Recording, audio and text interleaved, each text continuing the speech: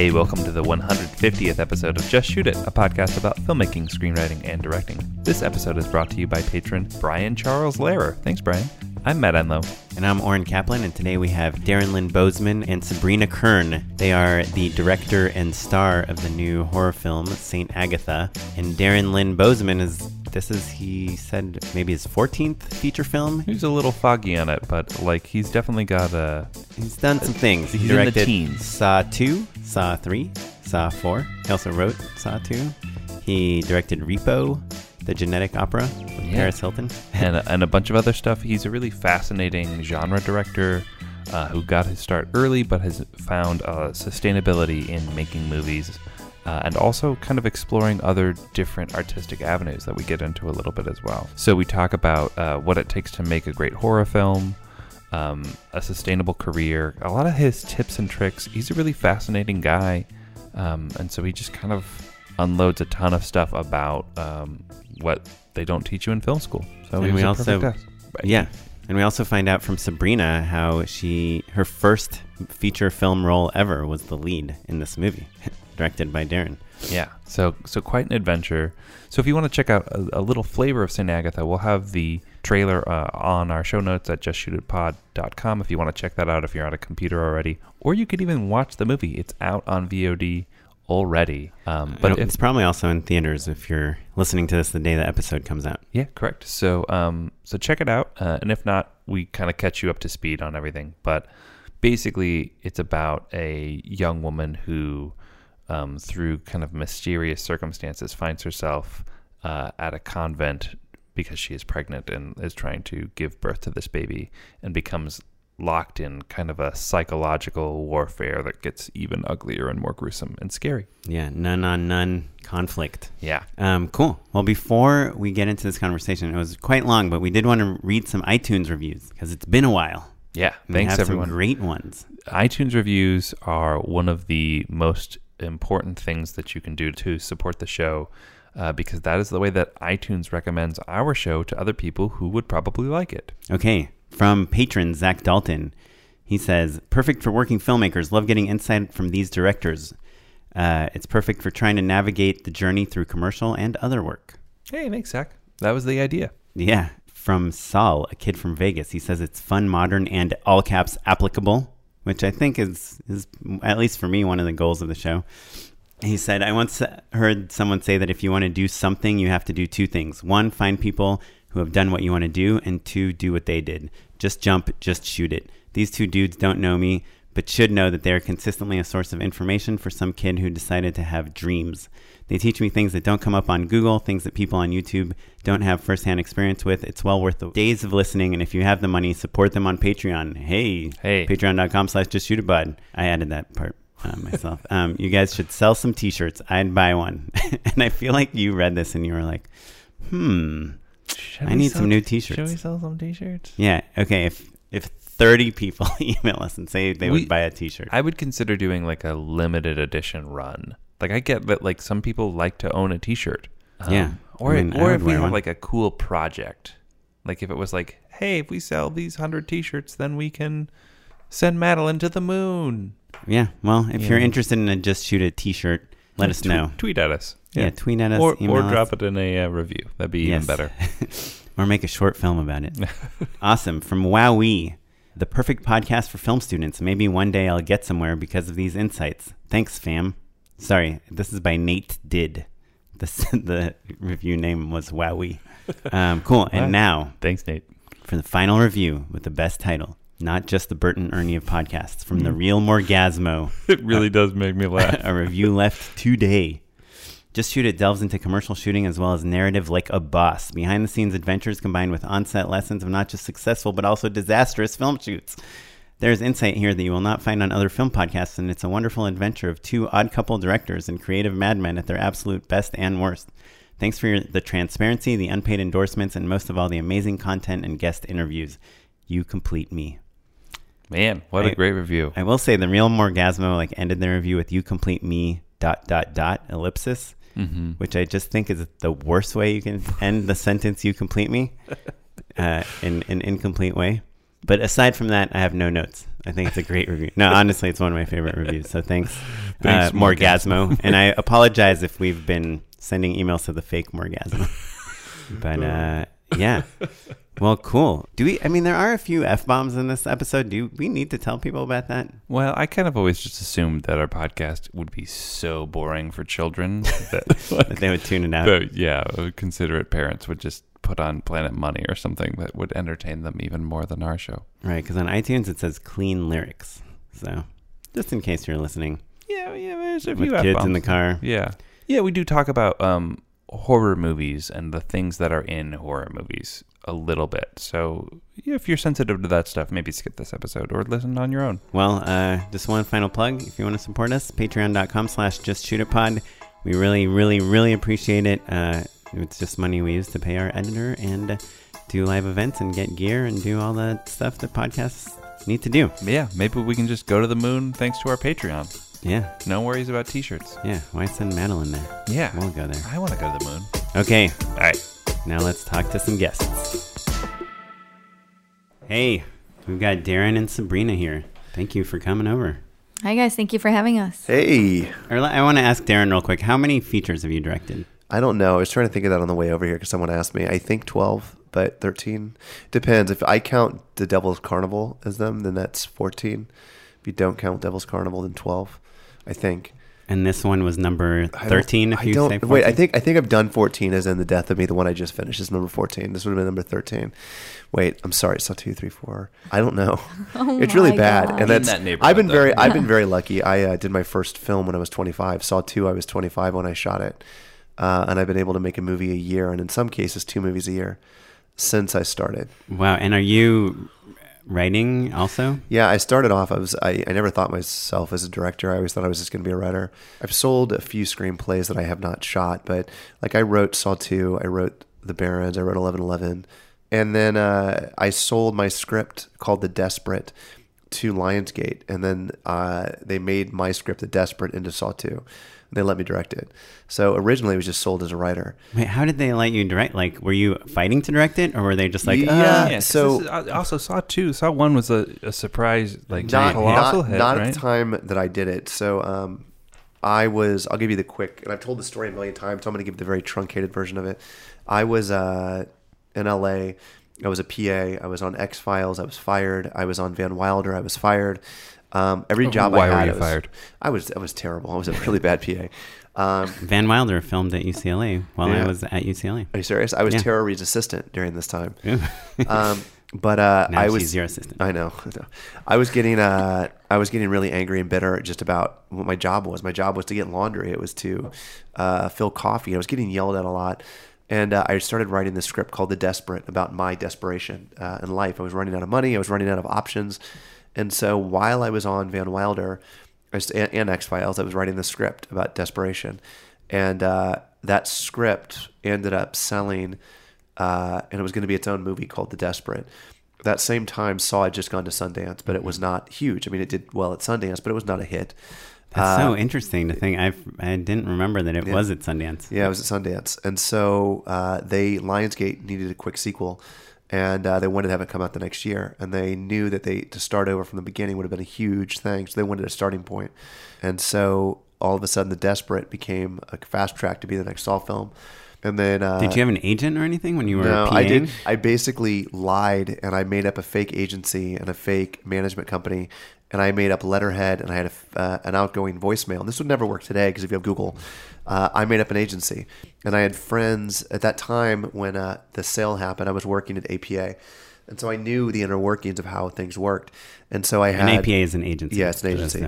I had other friends that were assistants all write fake coverage for my script. So there was all this fake coverage circulating on The Desperate, and no one had read the script. So I had people from all the different agencies. And so I set up an outgoing voicemail, and I put up a fake name on the script, and I had fake coverage going on the script. So all of a sudden, we started getting calls. People wanted to read the script because they read the coverage. And I did not have an agency, and the script was not finished. Did you write the coverage and just send it to your friends? I wrote my version of the coverage and sent it to 3 other people and asked them to write their own version based on that. But they hadn't, there was no script. No. And so then I started getting phone calls, and that motivated me to finish the script. And luckily it worked. And so it was all a ruse. None of it was real. The management company, the agency, none of it was real. And then luckily the script worked and people liked it, and I sold it. And me getting attached to directing was, I was attached to direct The Desperate. It was going to be like a small movie, like $100,000, $200,000, nothing movie. And so my lawyer at the time, when I sold it, I got a lawyer. She made a great addition to the contract that says Darren is attached to The Desperate or any variation thereof. Well, a variation of The Desperate was Saw 2. So that was my first in. And then I had to meet with all the execs at Lionsgate. That was one of the most terrifying meetings of my life because I'd never done anything. I mean, I'd done like a bad short film, some bad music videos. Film school? You hadn't really even been in many meetings yet. No. Right? And I'm sitting... Wait, you did go to film school, though? I did go to film school. I went to a place called Full Sail in Florida. Oh, yeah. And so I bullshitted my way through the meeting. And I told them that they asked if I'd ever directed anything. I said I've won a lot of awards for my short films. And they said, what kind of shorts? And I said, horror shorts. And this guy named Pete Block goes, Darren, we'd love to see one of those. Can you produce one for us? And I said, yeah, I'll bring it in on Monday. And this was like a Thursday. And so I left the meeting and I called my mom and I was like, guys, I need some money right now. And my parents sent me money. And I quickly went out and shot a short film. Joe White, who is the cinematographer of St. Agatha, shot this short film. So this would have been in 2002, maybe 2003. We shot this short film called Zombie. You could actually find it on the Saw 2 special edition. I edited it over the weekend, and on Monday morning I brought it into Lionsgate, and I got it. So that is you always killer. Hear stories like this, That's and so just thinking about it, like I'm kind of exhausted. Like, and I told you guys the I wanna take truncated a 1 nap. second. There's so much more like misdirect and like me doing horrible things to get, but it worked out. Wow. Yeah. So Sabrina, you told me that this was your first lead role Well, in this St. is Agatha? the story. No, you want to hear a coming to Hollywood story that involves St. Agatha? Sabrina, tell your story about meeting me and how you got this. Oh my God. That sounded really bad. That sounded really how you got this. Tell the story. Right, well, I want to hear what you faked and Sounds misdirected in creepy. order to land in this I didn't film. fake anything, but yeah, so it's honestly not just the first lead in a feature film. It is my first feature film. I'm from Switzerland, and I moved here 5 years ago. And then 2 years into that, did we meet 3 years ago? 2016. So yes, 3 years ago. So 2 years into my being in the U.S., I was on a student visa, and then you have to like get the work visa situation. And I was actually like working with an immigration lawyer, which you have to do to get a work visa, and it was super hard. And I just had come out of a meeting where my immigration lawyer, bless him, he actually did end up getting me the visa, was like, this is not looking good. Like, I don't think this is going to happen for you. And then I'm in my car. Right? Yes, it was pre-Trump. I was in my car crying, and then I get a call from a blocked number, and I don't know why I picked it up. I usually don't. And then a guy on the other end, Darren, says, "Hi, my name is Ellis Gordon." He always fucking lies. Okay.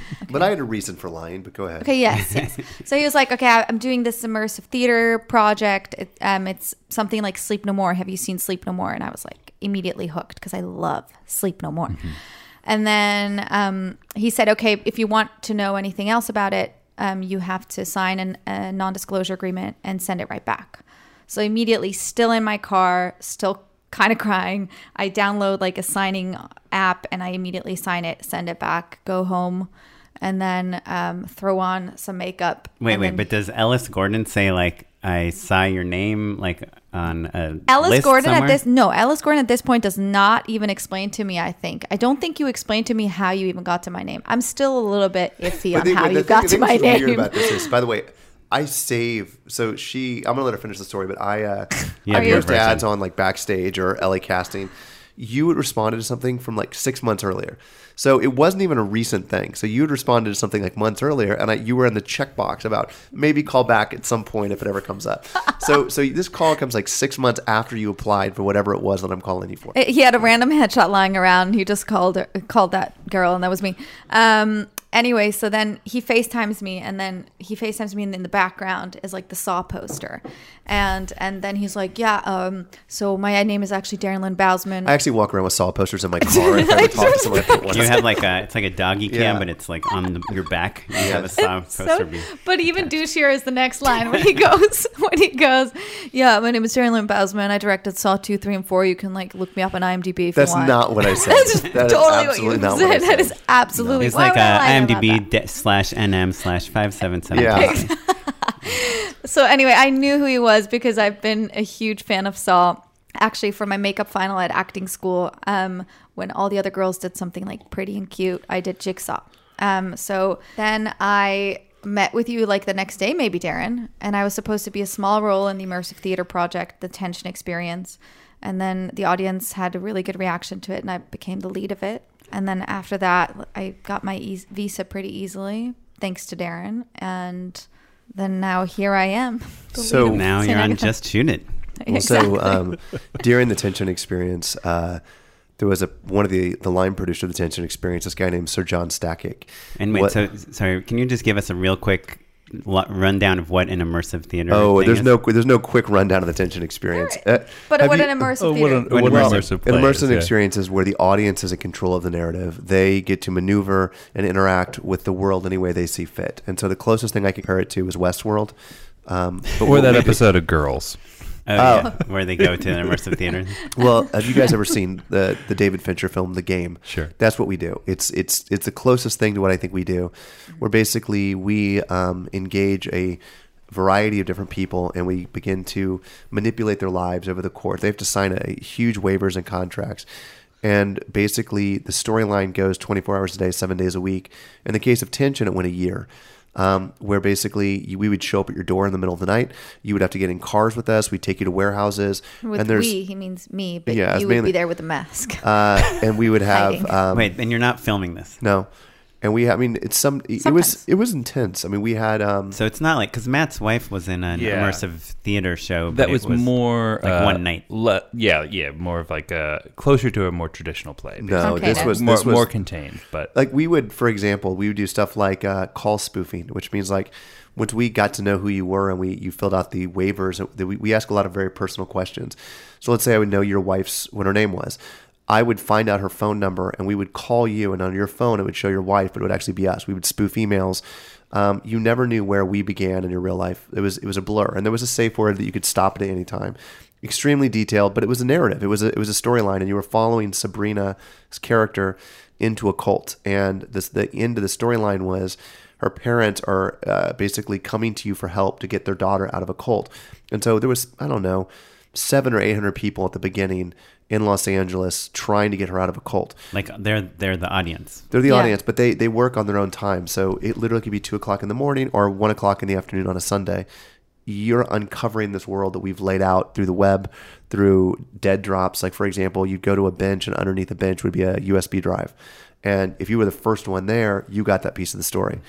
And by But- the way, none of this was ever planned out. This is all like on the go. Like literally, Darren and I would come up with things maybe like 5 minutes before we would do them. Like Yeah. you would call me. Well, this all ties into Any St. day. Agatha. Wait, Everything is this? Do you know about the AI thing?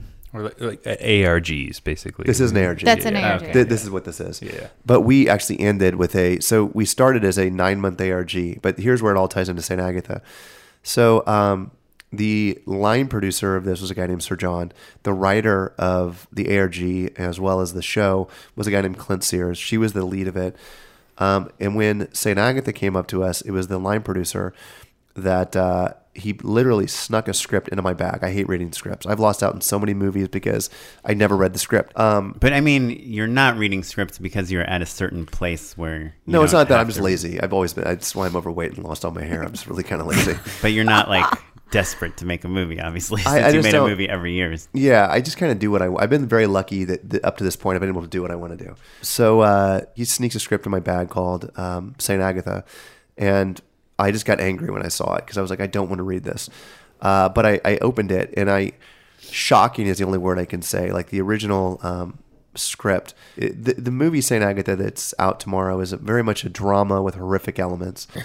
The original script was repulsive in a way of such shocking nature. And that's not this. The movie was bad. The script was written by 3 of the producers.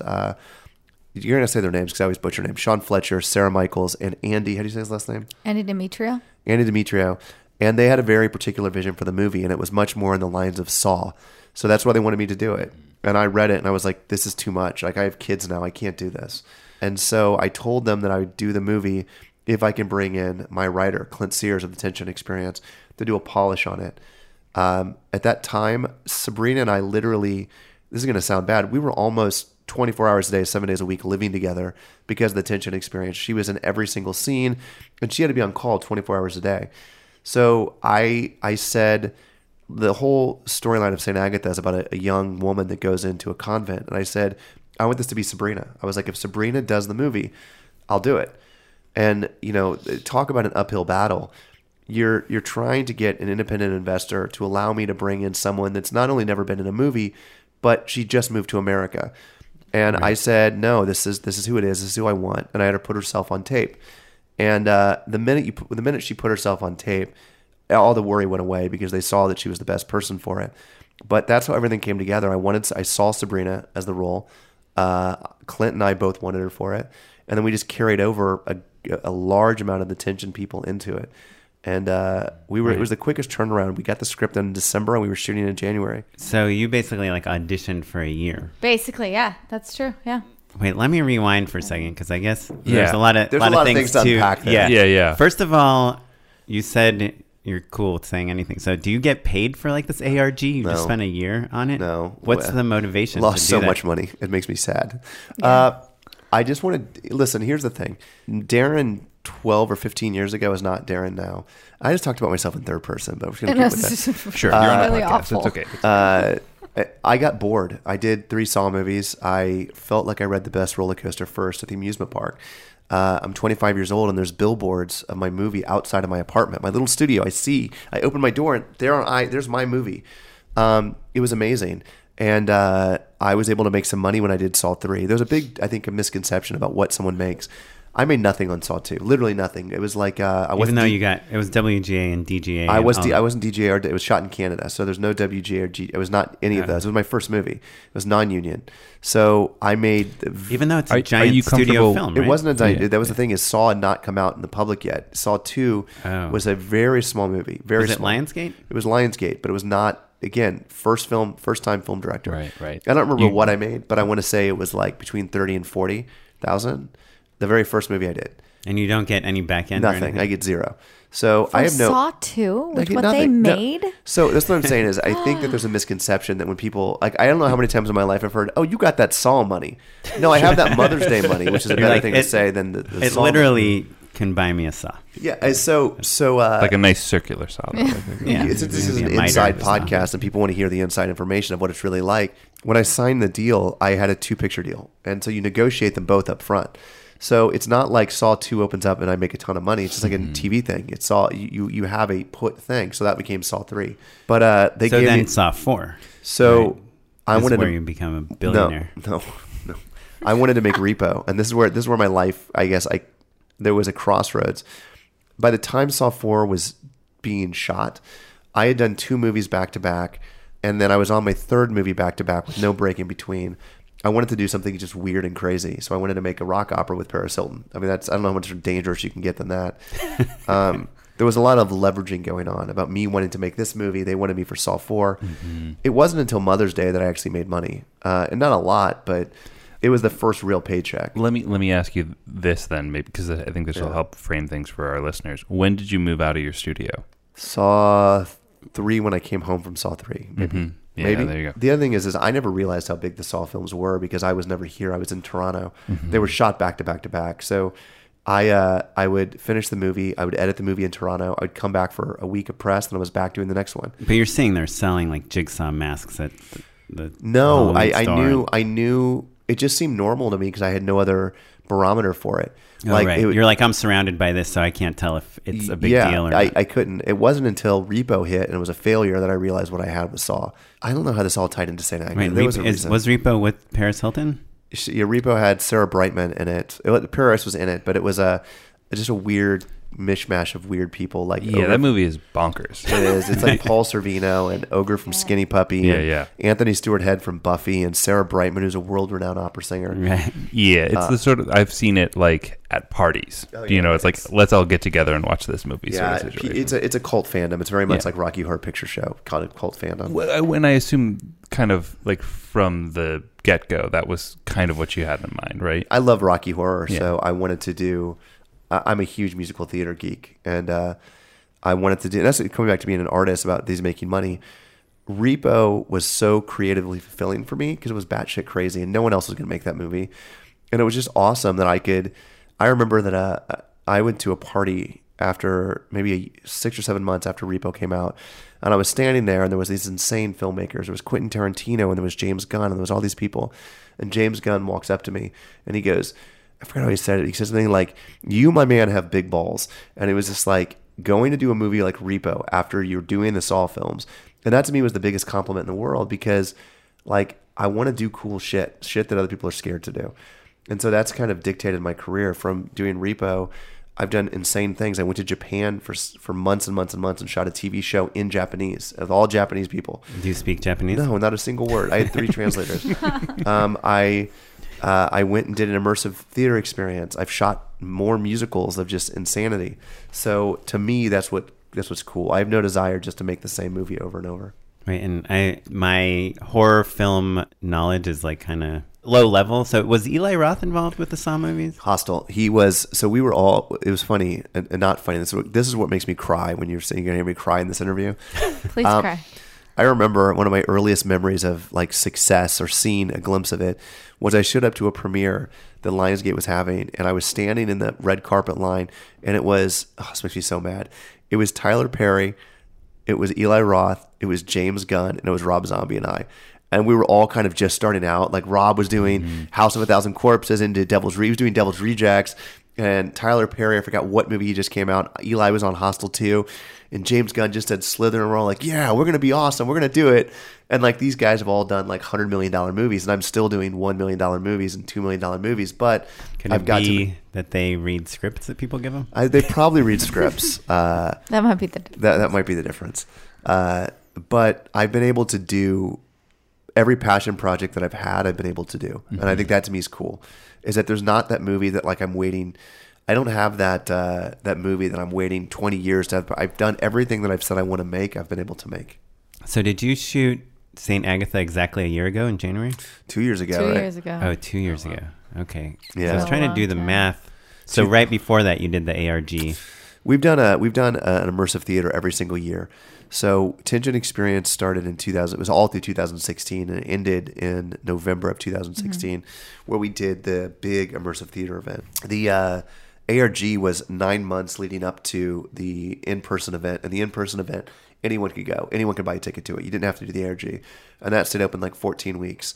And this 50,000 square foot warehouse downtown that closed down, and then the next year we did something called the Lust Experience, and that was very hardcore, like eyes wide shut. You walked into a sex party, and that had an And ARG. it was a real sex party? Well, No, not intentionally. let's just say a lot of penises. Yeah. I saw a lot of penises There was a that I lot did of- not yeah. want to see. This was related to the cult Yeah. one? Yeah, it was related, They all yeah. tied in. But the Lust Experience was the second chapter. It was like, you know what it was? It was American Horror Story. It was the second cycle of us doing these things. Things tied in, but not everything. And then we just finished this year. We did something called Theater Macabre, which was a third year of doing it. So we've done one every year.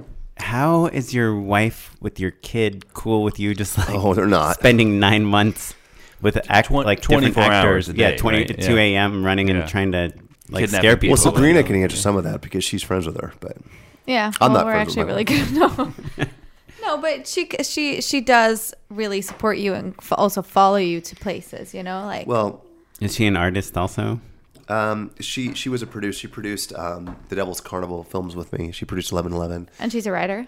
She's a writer. I mean, she's a saint for being able to play. I'm insane. Like, I'm literally certifiably. I think Sabrina can tell you after working with me for a Yes, while. Laura and I sometimes have to like get together and just decompress from Darren.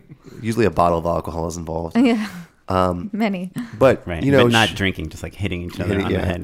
Yeah, exactly. they, this year, I turned 40, like last month, and they did an immersive day for me where they kidnapped me, forced me to get a tattoo. Yeah. I was blindfolded, put in the back of it. They did what I do to other people, and they planned it. I think it was my wife's version of just getting back to me. So she does come with me for some of the time. Like, I did a film in Barcelona, and she was there with me, and she loves Barcelona. She speaks fluent Spanish, so she loved going there. And then she went with me to Japan, and so did my son. And so it was awesome because I had Henry there, and he's like 1.5 at that point. He's getting to go to temples and see all this crazy stuff. Right. There's a circus family, I call it, right? Yeah. You kind of get to travel around a little bit. But now it's getting harder, though, because I have a second kid, and I just shot. I got hired, Neil Patrick Harris's husband hired us to do an immersive birthday party for Neil. So he has his own kind of immersive game company as well, right? He's really into this stuff. Yeah. And so he was a big fan of Tension and has been one of our biggest supporters. So we got hired to basically do a 24-hour event for Neil, just like the game, where he never knew what was happening. So I agreed to do it. They moved his birthday party up 2 weeks, and my wife was due to give birth the day that his party was happening. And so Laura is literally giving birth to our daughter. This is not, she's giving birth, and she's pushing, and I'm orchestrating Neil's party, and she's like, "Get off the fucking computer!" And I'm like, "Go now, send the police." So you should have kidnapped him and brought him into the labor room. I mean, that would be incredible. Then, because he is a doctor, right? Yeah, or at least played one on TV. I get a movie called The Death of Me, which is shoots in Bangkok. And so literally I have a daughter who's 3 weeks old, and I leave to go to Bangkok for 6 weeks. And your wife named the movie. I know. Well, I know Death of Me is really what it is. But she can't travel with a newborn going to Bangkok, which is 30 hours away.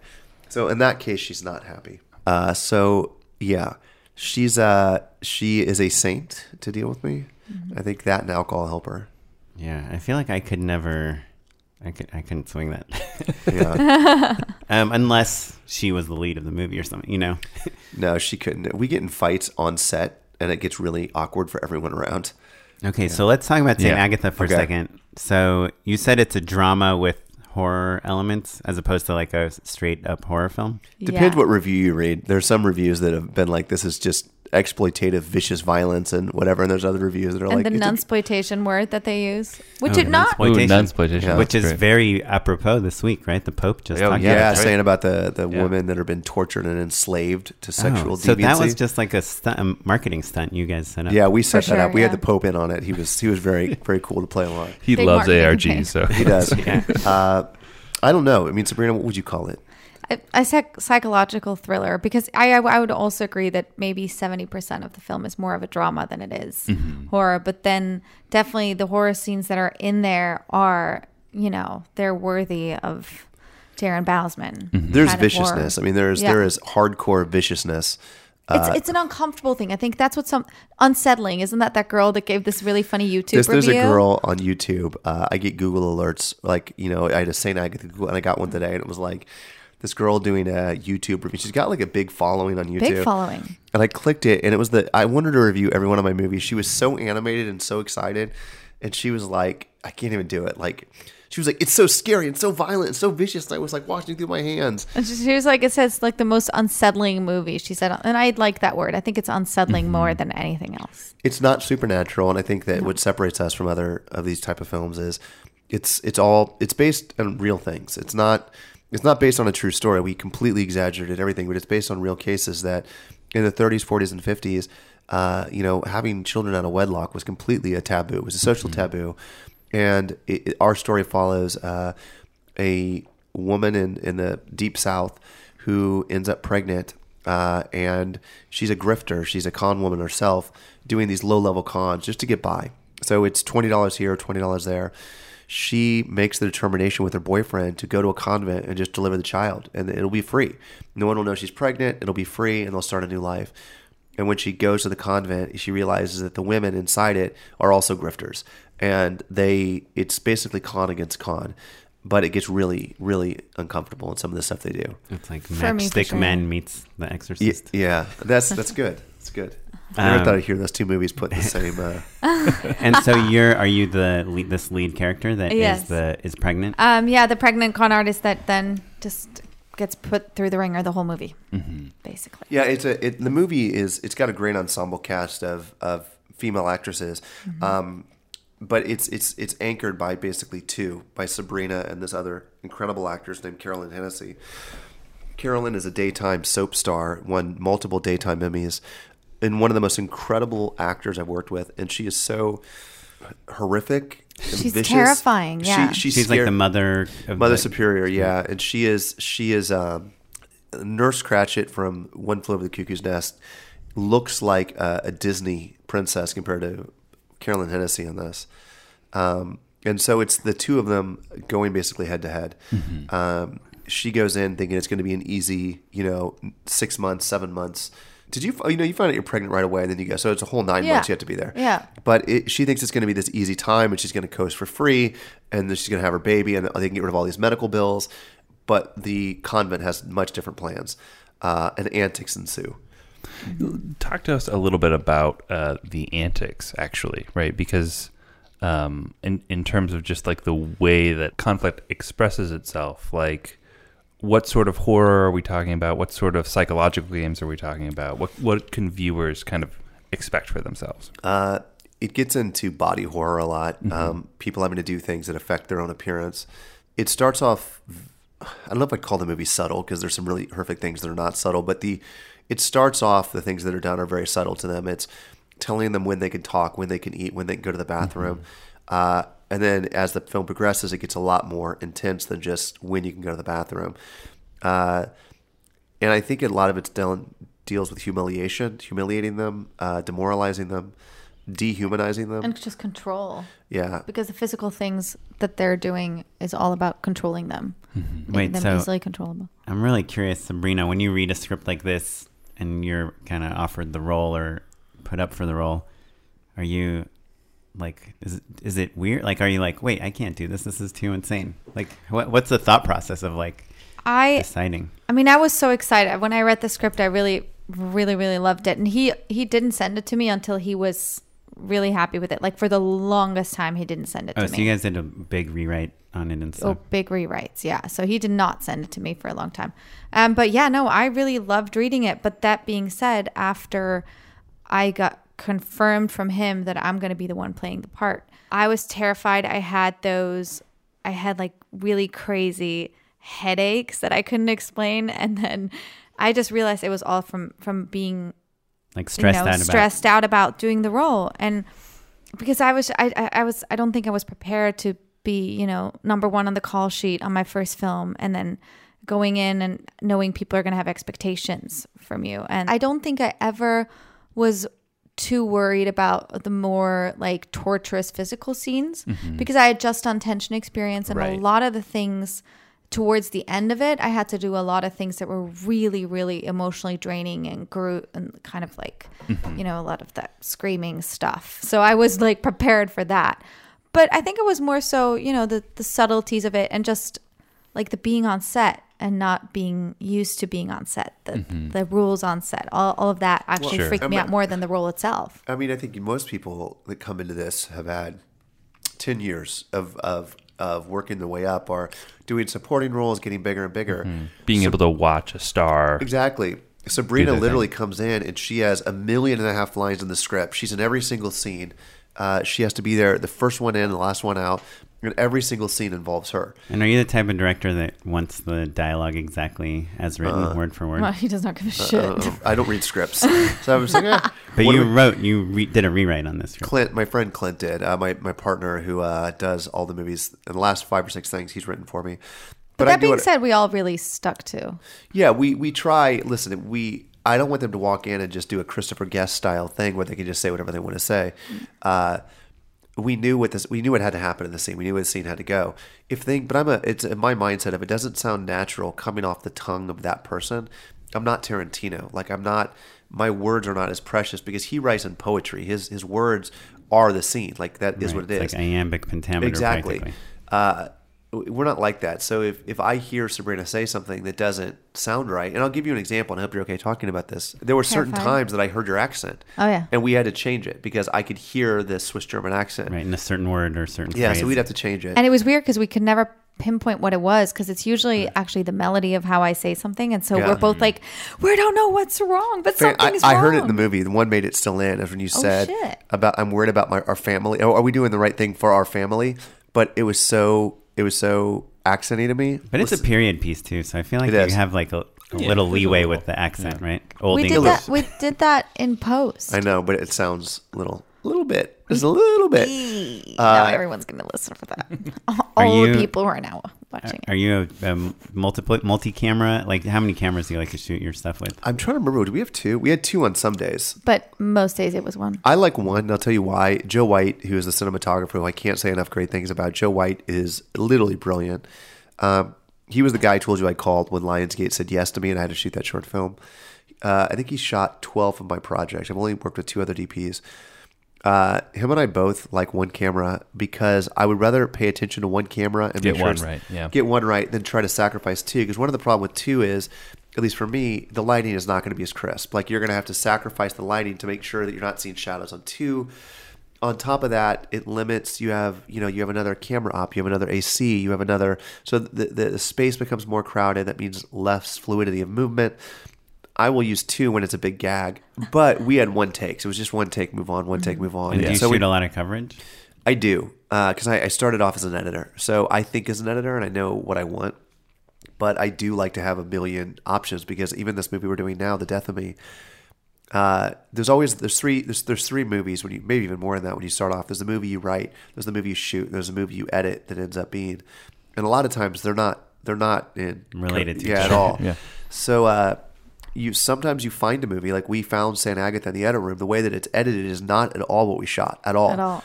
So you can tell that, Sabrina, when you watch, you're like, well, no. Yeah, we had a big change because the script change. was like, it was Linear. everything linear leading up to the convent in like minute 22 or whatever. And so now it's with flashbacks. Yeah, flashbacks. So Yeah. she So enters when the that convent at edit minute 1 now. started, Yeah, it was weird to see it. So originally we did, the first act was her backstory, what led her to the convent. The second act was the convent, and the third act was escape. Kind of. Yeah. So we were looking at it, and the producers, rightfully so, said this is boring. Nothing happens until page, minute 20. I think minute 25 was the first scare. And they're like, you can't do this. So we started minute 1, she enters the convent. And then we had all these flashbacks. And we had to try to piece the flashbacks together. So now throughout the movie, you have these flashbacks that are kind of telling you what happened. That wasn't the way that it was originally thought to be. So I like to have a lot of, like, this is a story. This is a fun story that I forgot about until I watched the movie last night. In the last couple of films, I've gotten into doing this, and I recommend this to any filmmaker who is listening to the podcast. There's always that inevitable point when you get in the edit that you're adding ADR and tons of ADR, and you just, I hate ADR. I hate it. I hate putting lines on people's back. It looks fake. So I've started doing scenes, stylistic scenes in every movie that the whole scene is constructed on the lead actors' backs, but I make them look good. And so we shot a scene with Mother Superior and the 3 nuns when they're smoking, and I had all of it. So Carolyn Mother Superior is walking back and forth, and she's very she's very sternly talking, and I knew that I had these scenes with different characters that was shot specifically for ADR. We were watching the movie, and we had massive plot holes, and we said, let's pull out that scene. The scene was nothing. It was not meant for anything, but we knew we had it. Like, you shot it as coverage. As basically. coverage for ADR, or to fill in plot points, as opposed to putting an entire monologue on someone's back. We shot a scene to put a scene on their backs. And when you're shooting that scene, what is the actor saying? Carolyn and thinking, is my and favorite. I want to work with Improv. Carolyn for a million years, because she is the most hilarious improver in the world. She's like, I got it, boss, I got it.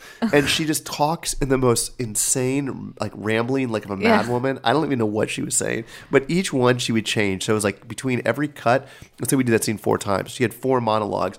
They were just batshit crazy. But she knows that. I told her what it was for. I said, this is purely for coverage. Gotcha. I said, Okay. this is just for, if shit's too convoluted and I got to fix it, we're doing this. And I would love to, we didn't have the time in this one, but get one for each character. So that was just one character, but there's A, B, and C storylines going on. And that character is kind of controlling a lot of the plot lines, so I right? knew that it was most likely going to be on her side.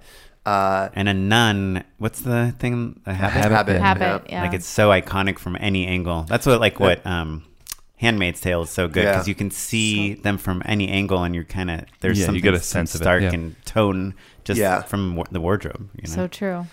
So take that note, guys. Go shoot a scene that has nothing to do with anything, and just use it later. Keep it in your back pocket. Yeah, That's a good one. We Yeah. haven't heard that one on the show That's yet. genius. Yeah. I actually wanted to ask, speaking of like kind of technical tips and tricks, and from an acting point of view, I'm interested too if you have any insight, but like what, and this is a very generic question that might not have a good answer, but like how do you make a scene scary? What are like some of the how do you build tension? What's the The eyes and the breathing, I think, are important for the actors. Because I also noticed that when we had to redo like the breathing in ADR, it was like it didn't sound as good anymore, I feel like. And do you find it scary? Like, is it scary on set, or is it not really, or is it more funny on set? Or I thought it would be. I honestly, because I'm a big horror movie fan and I love getting scared, and I do get scared. But it was not scary at all. Not to keep talking about the ARG, but like I bet that was more immersive and scary, right? That like, was scary. There's not like cameras in your face quite No, the and same way. that or is lights why- I had to meet up with grown men in parks that we didn't in the really middle know of the who night. they are. Yeah, sure. But He was always there, like in a car hiding. You're not in danger, but it's easy to be immersed. Well, I in don't. it, Maybe right? maybe a little. Darren well. keeps on bringing I up might have been in Eyes Wide danger. Shut. Yeah. Well, But that was definitely that was scary. I go back is to me, and this is why I'm in love with immersive. And I'll go back and answer your question about tints and how to make things scary. But that's why, to me, immersive theater is so important to me, and why I think it's an important art form. Is that it's hard. You go see a movie, and you are staring at a screen. You are sitting there, and you are watching a movie. There's no. In a best case scenario, maybe for 90 minutes you forget. Maybe if it's a really good movie, you forget you're watching a movie. With immersive theater, you blend into the world. You are sitting in a bar. You are drinking scotch.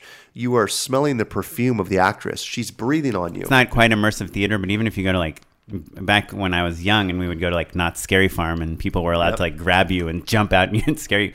And I mean, people were literally getting hurt because people were punching them because they were so scared. I know. Like that stuff, even though you know it's about to happen, is like so scary Well, when I think there's physicality in it. for me, great art is breaking down those barriers so you forget. You forget that you're watching a movie. You forget that you're in a play because it involves more of you. And with tension and with all these immersive things, we try to remove all of the devices that separate you from a real connection. And that was our mantra, is that we want you to be present. And we're not present. We're not. We hide behind laptops and cell phones and iWatches and these, all this electricity that we have. And we stop having human interaction. If you allow yourself to have a real human interaction, your emotions are heightened. You become fearful much easier. You fall in love much easier because it's real. It's organic. And I think that I haven't figured out as a film how to do that yet. But with immersive theater, I can connect with people in a way that I could never do in a movie. I could scare them in a way I'd never have done in a movie. And it becomes a drug, because that's why I got into being a filmmaker in the first place. I wanted to tell stories and I wanted to affect people. So with tension, and this is going to sound fake, and I hear it and I'm like, this sounds like bullshit. I would say when we were running the actual show, not the ARG, the show, a quarter to half the people came out in tears every night. And it was, it sounds fake saying it. And we're talking grown men, not scared. This isn't scary what we're doing. It affected them because for 2.5 hours, actually tension was over 3 hours. You were forced to put your phone down. You were forced to have human interactions and talk about things you didn't want to talk about. People open up to me about like their deepest, darkest secrets and would just cry. And then us, the actors, would cry in turn because. Sure. So how do you make real. a scene scary, Sabrina? Getting back to that. I think for me, my biggest go-to is you got to trust the actor to do what the actor is going to do. And I think that when you're dealing with someone like Carolyn, she knows what she's going to do. And it's not my place to tell her at that point. If her vision is so different than my own, then I'll go in and I'll say, hey, listen, let's try it this way. But for me, it is the production design, it is the camera movement, and it is the sound. To me, sound is everything. Me 15 years ago overused sound design and music. And there's a lot of sound design and music in this. I mean, it's bombastic. But this is also the movie that has the most silence I've ever done. Just long push-ins of nothing. I go back and I watch movies that affected me growing up. Rosemary's Baby is one of those. The long, drawn-out shots of just nothing happening with her folding clothes. You're trying to see what she's doing in that room. That, to me, is scary. Yeah, that long scene that you changed. There's a scene in St. Agatha that's pretty long where he took out all the sound in the background. It's pretty long, and it's really, you can only hear me breathing. I'm not even saying anything. And that builds the tension pretty well. Yeah, so I think it's the use of music and it's the pulling away of music and sound design, which I think really can set up a really scary sequence. How much do you tell the actors what your intention for the audience to feel is? Like, do say like we want this to be super scary, or are you just kind of talking about what their characters are doing? No. All that Darren says, literally before Don't every screw this scene, up. says, Don't embarrass me. Sabrina, don't fuck this up for me. Sabrina, don't stand in the way of me and don't stand in the way of my dreams. The only Something. thing standing between me and my dreams is you. Yeah, exactly. Also, we only have one take on this one and action. Exactly. That's literally what he does. Every movie is different. St. Agatha, I didn't have to do a lot because we had such talented actors. I have a very clear vision of what I want the movie to be. I edit it in my head. As an editor, I only think of the edit. What's the edit going to look like? And I'll give you an example, and this is something that maybe Sabrina's not going to want to hear.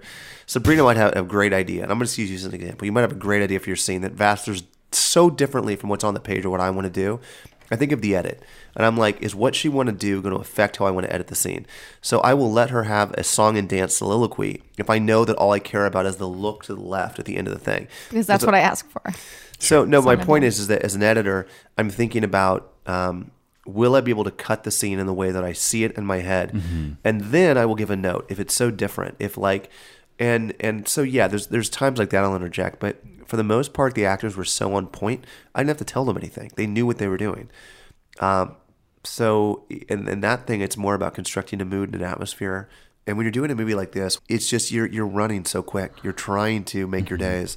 And I'm not sure if we ever made a day on St. Agatha. I don't know if we ever actually ended early and high-fived. I think it was always like we were like a day behind. Ever. There was always a lot of tension towards the end of the day. Well, we always went over. Yeah. I guess another thing I'm curious about is like I feel like in the days, pre-Saw days, there would always be this kind of like common knowledge that like things happening off-screen are scarier than things, like the Jaws kind of right type of thing. But I feel like once Saw and Hostel and all those movies came around, it was kind of the opposite a little bit. I've started to step back on that myself. I don't want to spoil it, but there's maybe 5 or 6 really gross set pieces in St. Agatha, and half of them you don't see, but they got the biggest reactions in the audience because with sound design, with the reactions, the performances, and an edit, right? Like cutting away at the right point. Right? One of my favorite movies that I've done. The poop sound effects. Sorry, I'm just pushing. You're all about the poop. I'm just kidding. You're going to be so disappointed. One of my on IMDb, 0 stars, no poop. No poop. I was waiting for it. One of my favorite films I did before this was something called Mother's Day with Rebecca De Mornay, and it was a vicious script. I mean, it was wrong, and I had a take on it, and the take that I wanted to do was I wanted to take this movie and shoot it like a kid's film. I wanted to shoot it as a G-rated film where nothing was shown on screen whatsoever. And every time that there would be a swear word or there'd be blood or there'd be violence, it would cut away. And to me, we tried it, and it made it infinitely more disturbing, and it made it more hardcore. Mm-hmm. We ended up doing half and half with that movie, and you'll see if you watch the movie, there are some scenes that we show in graphic detail. And then there are other scenes, and one of my favorite scenes of the movie is a character tries to escape, and mother, Rebecca De Mornay, puts his wife in front of the husband that tried to escape. And she ties the husband up, and she takes a boiling thing of tea, and she pours herself tea, and there's all this tea still, or this boiling water still in the tea kettle, and she goes, "You don't listen," and she tilts the guy's head, and she puts a funnel in his ear, and you see the thing boiling, and then it pushes past him, and for the rest of the scene, pushes in on the wife, and all you can do is hear him screaming and hear the water going down his ear, and then it's when the screams stop, it just becomes so, and it ends in this really tight shot. To me, it's one of the most horrific scenes in the entire movie, and you see nothing. So I still want to do that hardcore movie, but shoot it like a G-rated film. That's my stomach, everyone, if you're wondering what that is. Yeah, I love that idea. I mean, Then there's like the Saw movies, you see a lot of stuff. Oh, yeah. I keep thinking about, and I actually want to talk about the gags and kind of maybe some of the more explicit things that you do see, because to me, the fun of a horror movie is in getting to do some of that stuff. Like there's the VFX, like arts and crafts, kind of like, how many practical effects are you doing? Or you talk about the body horror stuff, all of that. I've never been on a movie outside of Saw that we had time to actually do the gags. You have these great ideas, and I'm going to jump and tell you a different story on a different movie, which more kind of hits the point. I did a movie called The Barons. There's a monster in it. And I had this grand idea what the monster looked like and how he moved. And I wanted to hire a contortionist, and the contortionist had to move in a certain way and hold this mask. And we had, again, like very little time to shoot the movie. And the monster showed up on set the first day. That was it. We didn't see it. We saw sketches before. We saw pictures. We saw it in mold, but it showed up on the first day. Like you've never seen it completely. I've seen operated, or And this is a costume or like a robot? Or? It was supposed to be a man in suit because I'm very anti CGI when you don't need it. I so much go back to those days that there were puppeteering and there were creatures. So it shows up and it looks great. It looks awesome, and the contortionist is there. And he tries to put the suit on and he falls over. And the suit was so heavy. It was so absolutely heavy that you couldn't do anything. And so the whole movie is this Jersey Devil. It's running and chasing and leaping in trees and flying. And literally, we didn't have time to fix it. So we put it in a wheelbarrow. And every time you see it, it's only like from here and it's guys in a wheelbarrow pushing it because it never works the way you think it's going to or you want it to. And we didn't have time to redesign it or pull things out. We had this many days to shoot the movie and that was it. And so the entire idea changed. I find gore that's a big thing in films. The same thing happens, at least on the movies I've done, is that you have these grandiose ideas. And you get on set and you realize to do an actor change. So let's say, for example, there's a scene in the movie where Sabrina, this isn't a big spoiler, she falls into a bear trap. It's in the trailers. She falls into a bear trap. I know that the one that like grabs your leg? Yeah. So I know for the case of her, we have to shoot, we have one take to do, and then in between to reset, it takes them 15 minutes to reset the bear trap and the blood rig. But at that point, she's wearing all white, so she gets blood all over her. So if I'm going to do another take, she has to go back, and we're in the middle of the forest, so she has to go back 15 minutes to base camp, get cleaned up. It's a big reset. Yeah. And then you have, so I'm one artist making the movie, but there's 50 other artists. There's makeup artists, there's hair artists, and they take pride in what they do. That's their art. So I want to say, go, get her back here. And they're like, no, her hair is not right. There's blood in her hair. We have to clean her hair. We have to re-put makeup on her. So one gag to reset it could take 45 minutes to an hour. When you're doing a low-budget film, you don't have 45 minutes to an hour. So there was a scene in St. Agatha, there's a couple of scenes in St. Agatha that part of it was about these girls giving birth. And we had fake babies and we had fake umbilical cords. It never worked, ever. So you just kind of give up and you're just like, we get what we get. We have to get the best version of it and move on. So were your fake babies like animatronic babies? No, we couldn't afford that. We just had like rubber. Do you watch those Alfonso Cuarón movies and just get pissed off? I see them and I just get enraged because I'm like, where did that baby come from? It looks like a real baby. Yeah, it's upsetting. But Dapper Cadaver. What's upsetting is our babies. We had. Is that why you had a real baby? You're like, I just need to make a real baby. I think it was funny about our baby, and I'm not even joking you. And I might be wrong, remembering this wrong, but we could only afford one baby, and it was an Asian child, but there were no Asian people in the. This is a real baby. It's a. You could only afford one. We could afford prop one. We could afford baby. one prop over 3 girls that were giving birth, and it was always the same baby that looked nothing like anyone in the thing. So we had to hide it the entire time. But it's a super realistic baby. Well, was it? It was all right. No, it was cool. And it's covered with like the afterbirth and all that stuff. Oh yeah, it was totally covered in that stuff. It was great. Strawberry and I was jelly, covered right? in it. Yeah. It was great. I always feel bad for the actors who have to kind of like shake the baby to make it look like it's moving and alive. And have to kiss it. Yeah, that's Wait, are you I the had to one kiss that it. did the Clint Eastwood thing?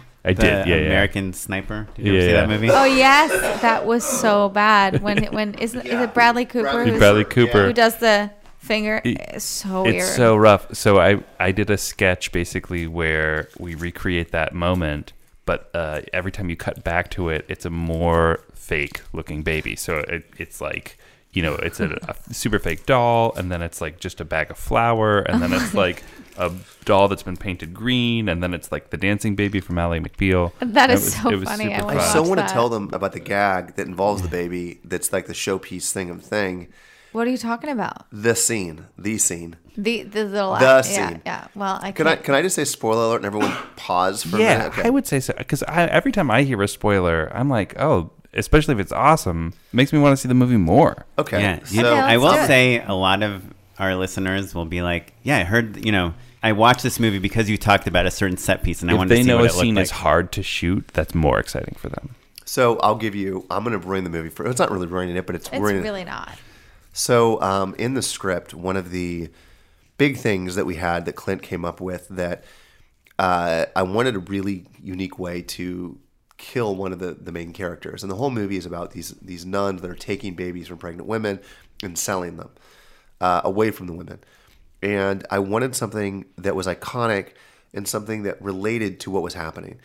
And he wrote a scene that was so repulsive and awesome where Saint Agatha, or Mary, gives birth, and she uses her umbilical cord to strangle a nun.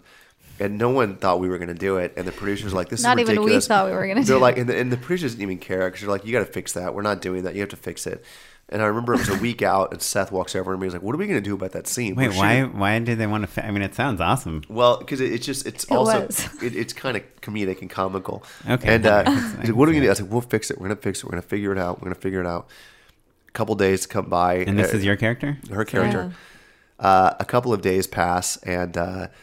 So they go, Darren, we're 4 days away from shooting. It's the last day. It's the last day we're filming. Everyone's leaving to go on planes. They're like, Darren, it's the end of the movie. What are we going to do about this? And the DP, Joe White, comes up to me, and Joe's hilarious. He's one of the funniest guys I've ever met. He's like looking at the script, and he's like, hey, I'm finally reading the script. And it's like 2 days before.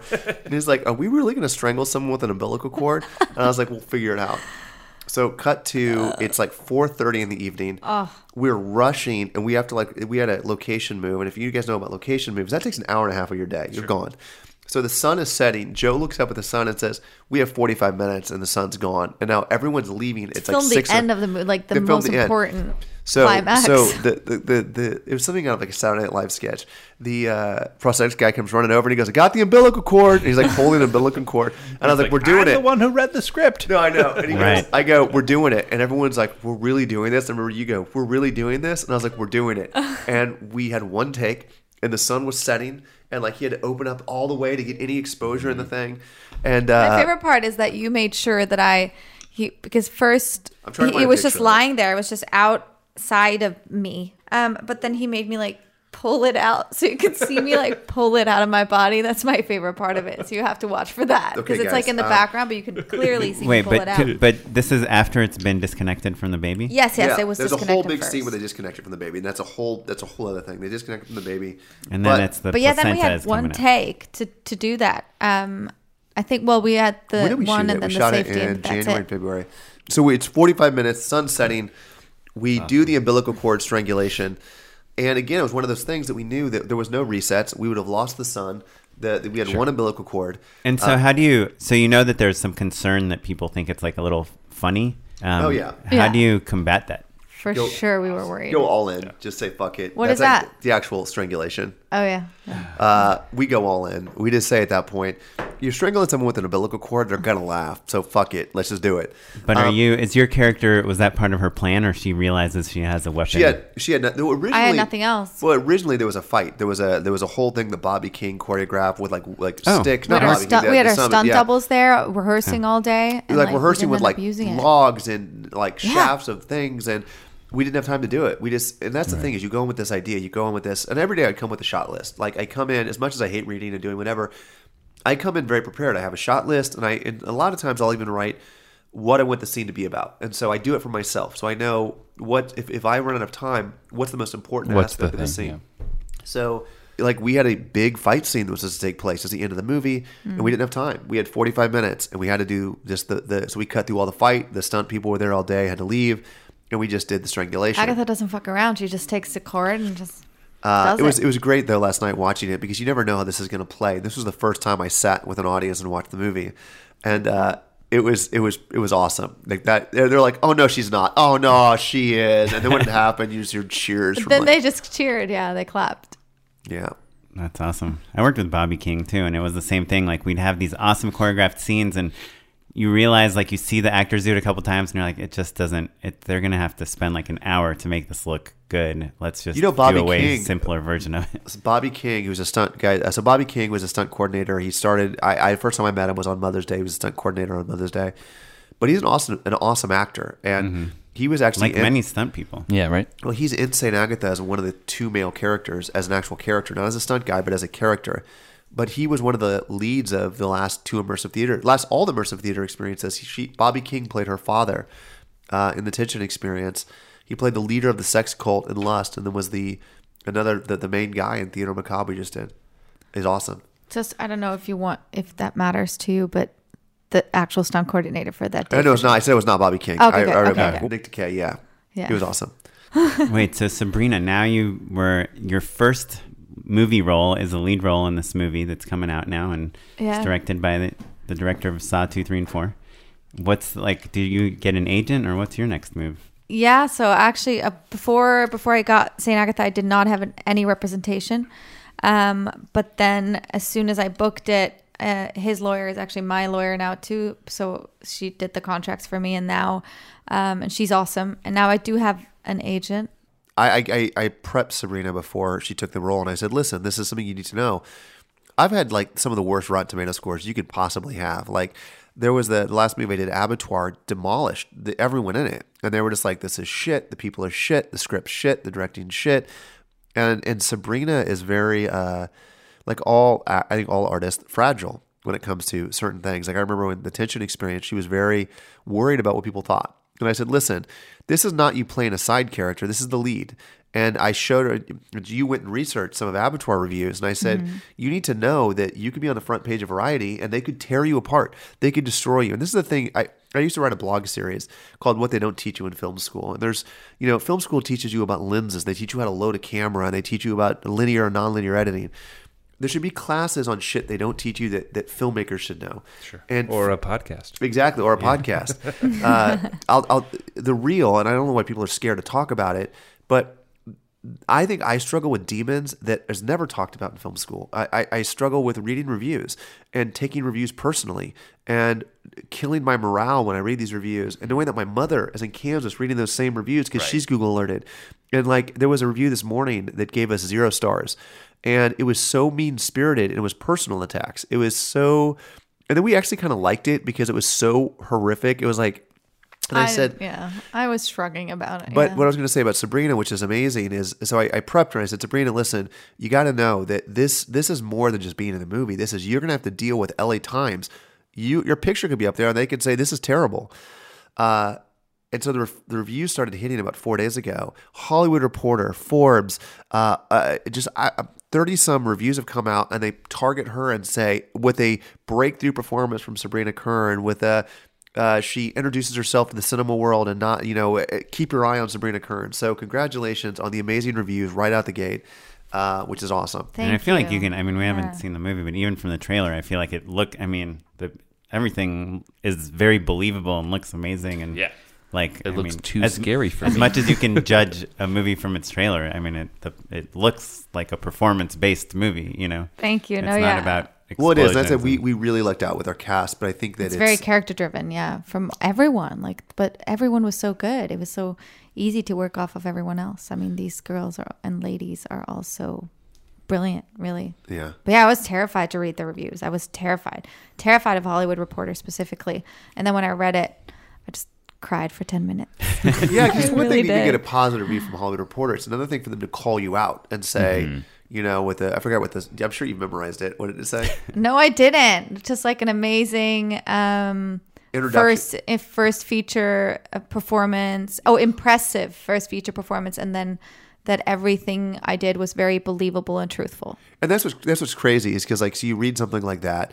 It's the discrepancy of reviews. Like there was a review I read this morning that says one of the St. Agatha's strongest points is the music, and it says the music is intense and it's beautiful and it's haunting. And the guy that gave us 0 stars says, and this music is crap. Whoever got this music is crap. Exactly. And so you see that and so who do you listen to? Well, you don't listen to anyone. You just do your shit, and hopefully people will like it. If they don't, who cares? So if you're teaching this film school class on reviews, what's the ultimate lesson? Read them or don't? Try not to kill yourself. Every person that I've spoken to, that I've kind of looked up to, and I've been able to talk to some amazing people that I grew up watching and following their films, all say the same thing. Don't read them.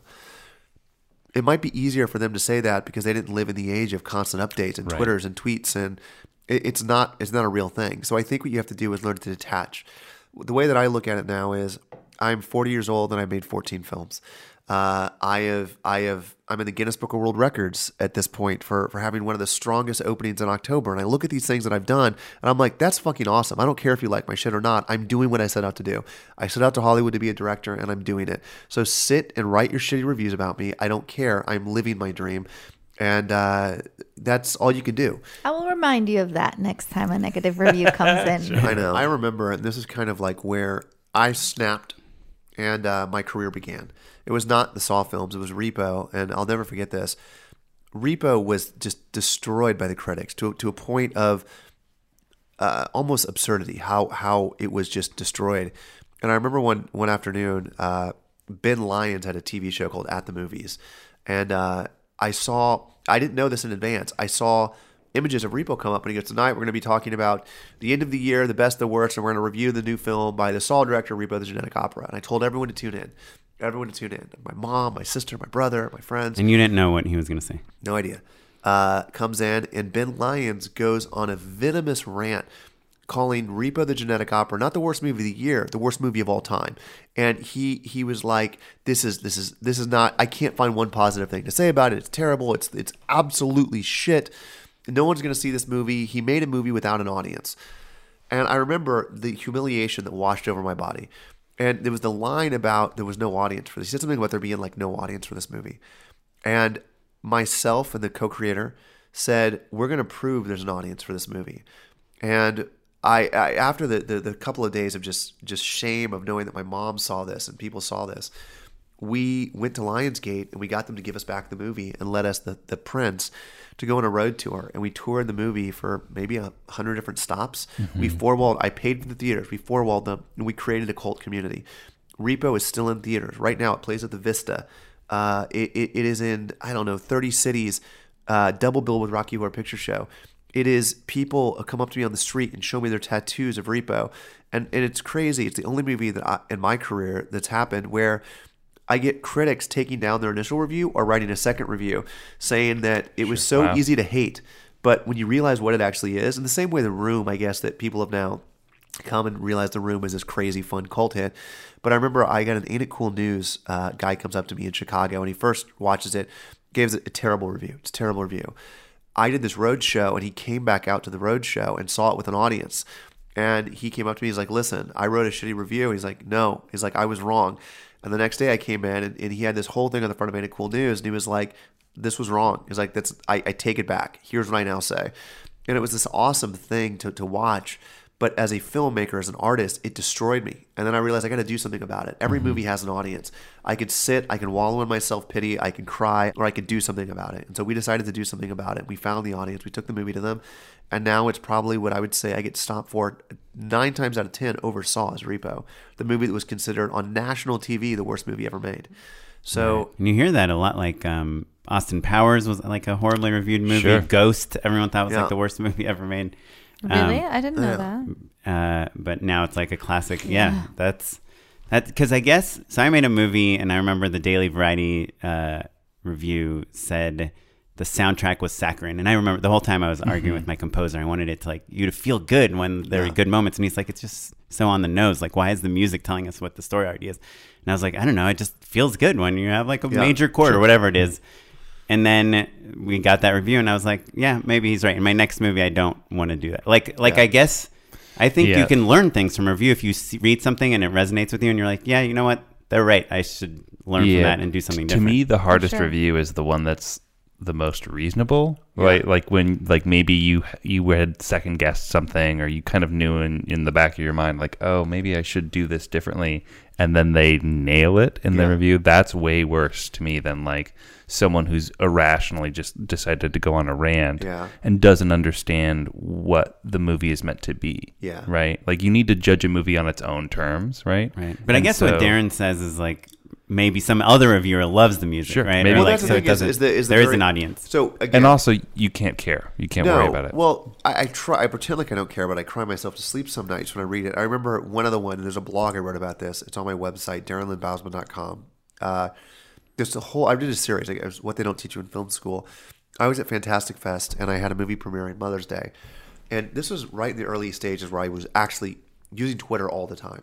And I remember the movie ended, and credits come up, and I start hearing dings on my phone, and they're still in the theater. Q&A has not started, and I pull my phone out, and it was a BlackBerry, I believe, and I'm seeing it, and it was like god awful. Bousman should hand in his directing card. Right after that, holy shit, Bousman's best. The people are still in the room. In the theater. So they're You're in like, the theater. I see you tweeting, man. But what happened was, so I see the first two, and then I see the next two, and it's just like, bravo, Bousman outdid himself. And I'm like, and I'm seeing this divide happen with critics that I really respect. And you have some of them are being like, this is shit. And the other people are being like, this is amazing. And then I realized that throughout my career, it's something I've seen that I don't really have. I don't think I've ever made a movie that everyone's like, yeah, that's good, or no, that's terrible. It's always the love it or hate it, the Repo, the Devil's Carnival, these things. And I'm okay with that too. I mean, I would love nothing more than have a movie that critics and peers respected. It's also kind of badass being on national TV, being like, that's the worst movie ever made, and then going down to the theater and seeing kids lined up, dancing, singing, doing whatever. And a caveat to that story, a final punctuation. Maybe a few weeks later, we're at a premiere, and Leonard Moulton walks up to us and goes, you're the guys that did Repo, the Genetic Opera. I liked that film a lot. And in his book, he gave it a great review, and I'm like, holy shit, that's amazing. Yeah. So it just goes to show you. Leonard Moulton. Yeah. Well, so before we go, can you give us two other tips that filmmakers shouldn't learn at school? I love asking for good tips at the end. Or he like loved the prescriptive, like the soundbite is his dream. Yeah, and obviously people can check out your blog at DarrenLynnBousman.com. 2 tips for filmmakers. The people are like, oh, I read this on your blog and this really made a difference to me. Well, I'll tell you my biggest piece of advice for filmmakers, and I've said this in the past, I'm going to say it again here. I'm a failure. I have failed 99.9% of the time. I've been fired off jobs. I have had just massive failures in my life, but I got Saw 2, and that was the one success I had. And then I have 199 failures, and then I get Saw 3 or Repo. The difference is not that I'm not the greatest filmmaker of the people that I went to film school with. There were 75% of those kids were better than me. The difference was I stuck with it. And I got kicked in the balls, and I said, fuck it, I'm doing it again. I don't care. And I stayed. And the difference is these friends of mine that were extremely talented and extremely like badasses behind the camera, Hollywood beat them down, and they couldn't deal with it, and they left. And I ducked and weaved, and I got a thicker skin, and I stayed, and then I got these things. So talent definitely comes in. It absolutely comes in. But you have to be willing to fail if you're ever going to find that success. And most people give up. So the first thing I would say is embrace the failure as much as you do the success. For me, at least, if I would have left every time I wanted to, when I was getting fired off X-Files, when Tara Reid fired me, when all this stuff happened, if I didn't stay, I would never be here. I Saw 2 would never have happened with me. I would not be on this podcast now. I would not be talking to Sabrina. Which is amazing. So that's number one. The second piece of advice, do what you think is cool. And I think that for me, and this is just my thing, is I've never been able to color in the lines of everyone else. I've always done projects that I like and things that I want to see. And I'm still here. Where a lot of my friends, again, that are more talented than me are going away. And I think that you have to believe in your project more than any other single person in the entire world. And if you don't believe in your project, then how can you ask anyone else to? I will live and die by everything that I do. It might be terrible, but it's my fault that it's terrible, not anyone else's. So I would think that you have to believe in whatever it is you do more than any single person. That's awesome. Sabrina, I want to ask, do you have any thoughts that you wish you could have told yourself before you were starring in your first movie? Honestly, I think for me, the biggest thing was honestly to piggyback on what Darren said is the thick skin. Mm-hmm. Because what I like, to me, the whole getting the audition process was kind of terrifying because, you know, to me, when you hear that a director like Darren says like, oh, I want you to be the lead. First of all, you don't believe it for a few days, but then when he keeps saying it, you think, okay, that's going to be easy. If the director wants you to be in the movie, that's like that's a done deal. And then you find out it's not at all, obviously, because the producers and everyone. And you know, I think there was a lot in there where with that audition process and with a lot of different opinions about me, and with Darren already at that point kind of being my friend and showing me emails that other people didn't know I read. Darren saying things like, don't mess this up. Yeah, exactly. And I had to get a really thick skin for that. But I think it's important as an actor to not take things personally, and to also realize it's not you personally, it's you as an actor, it's you as a business that you have to sell. So just somebody saying that maybe they don't want you for something, you can't take it personally, even though it sometimes literally comes down to what you look like. Sure. And that is terrifying. Yeah. But I don't know. Yeah. Just don't take things Just don't personally. worry about Have it. Yeah. a thick skin. I still don't. I'm bullshitting here, guys. I'm like Sure. so thin-skinned. Yeah.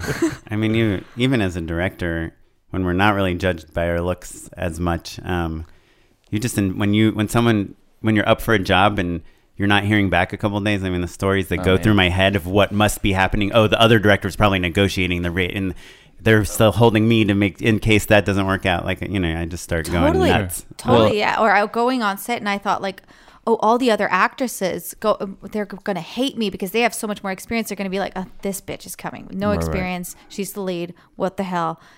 And it was the complete opposite. I'm sure I also got lucky, but everyone was just cross the bridge when you get there is what I'm saying. Don't worry about it first.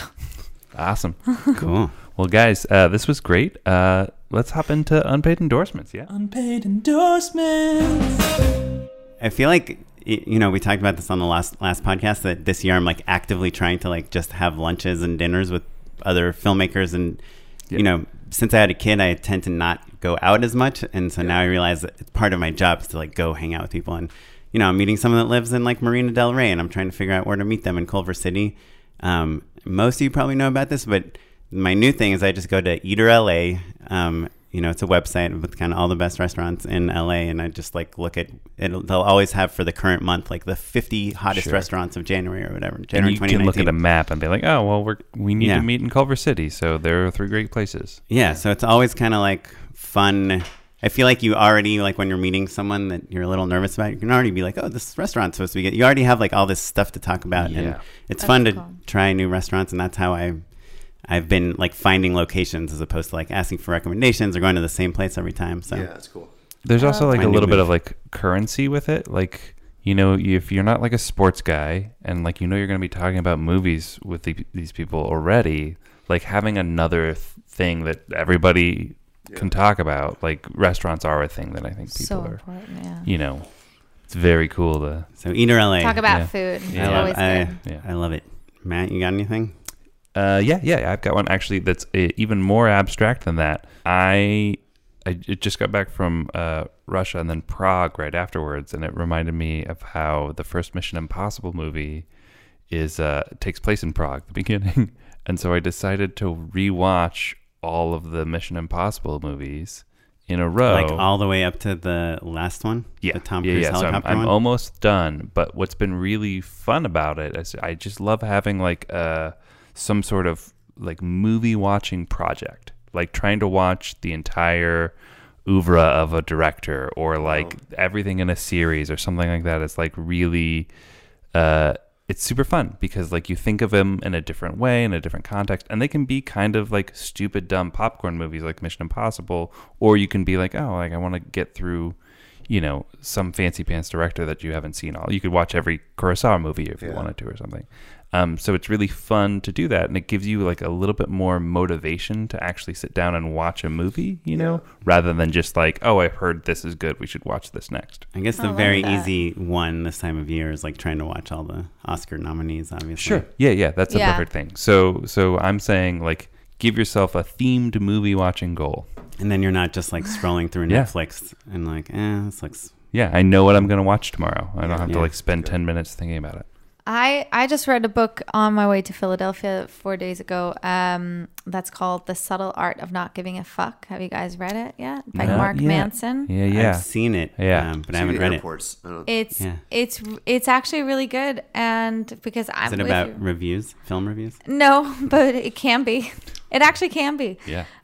But yeah, because I'm the type of person that gives all of the fucks. All the fucks. So literally all the fucks.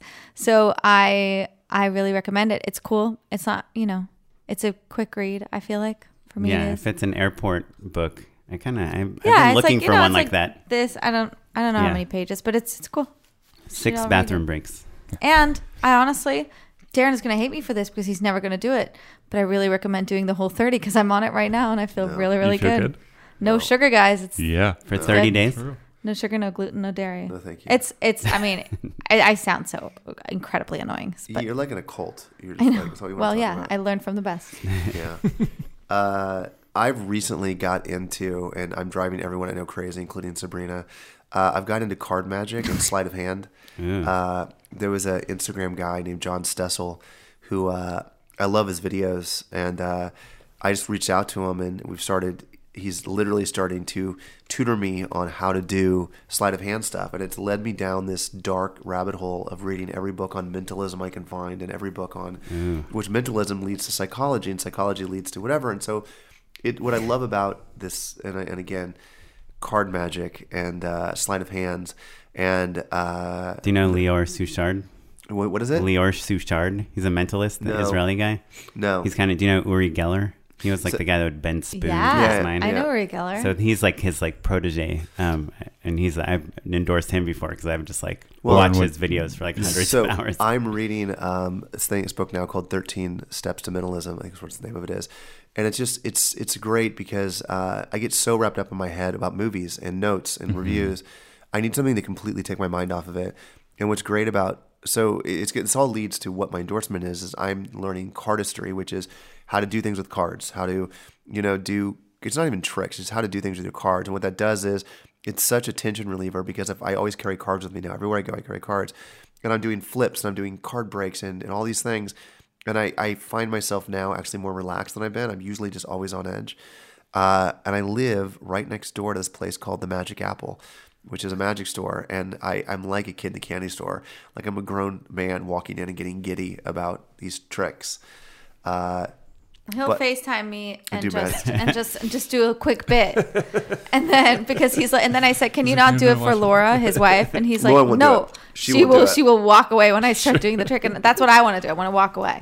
You also aren't supposed to repeat your tricks in front of people, Yeah, right? No, You're I like, know. sorry, it's a Yeah. double lift, not a triple Yeah. lift. Exactly. I love the guys Yeah. that you're talking to them and then you realize that not the watch thing, but they'll just move things without you noticing at all. And you're looking right at them. The writer of one of the writers of St. Agatha and the Tension Experience, we went to the Magic Castle a few months ago, and we're sitting in a bar and we're just having a conversation with this guy, and I'm commenting on Clint's. He collects watches, and I was commenting on his watch, and we're talking, and we have a single drink, and the magician sitting next to us goes, "Any of you guys have the time?" And Clint goes to his thing, and he goes, "No, never mind, I got it." And he's wearing Clint's watch. Not only did he get the watch off, he put the watch on all the entire time while talking to us. It's just like that's awesome to me. Like being able to be able to misdirect you that much that you're not noticing that your watch is being taken, that he's putting it on, that your watch is even gone for that time. I love that. Cool. Well, great endorsement. Yeah, killer endorsements. So if we want to find out more about St. Agatha's, just Google St. Agatha movie. Is Yes, there a better way? St. Agatha, we're in theaters, select theaters, we're on demand, VOD, iTunes, and follow us on the social interwebs. Social interwebs. Oh yes, Sab Kern. All of me. I don't know what any of my things are. Sab Kern. You're Darren Bousman. Sabkern Yes. on Twitter and everything. Instagram. No, I'm so bad on Twitter. I always just does Instagram. retweet things. No, yeah. I'm just Darren on Bousman on Sab Kern. Instagram, And how do you spell Bousman? Bousman, and I'm on the Twitters. Darren We always do Cool. fun stories together. It's really great. My last final point. This is something that made me really happy. Someone, and I'll stop at this. Someone wrote a really shitty comment on St. Agatha, and we get alerts. And I forgot what it was. It was at a film festival. The film festival guy.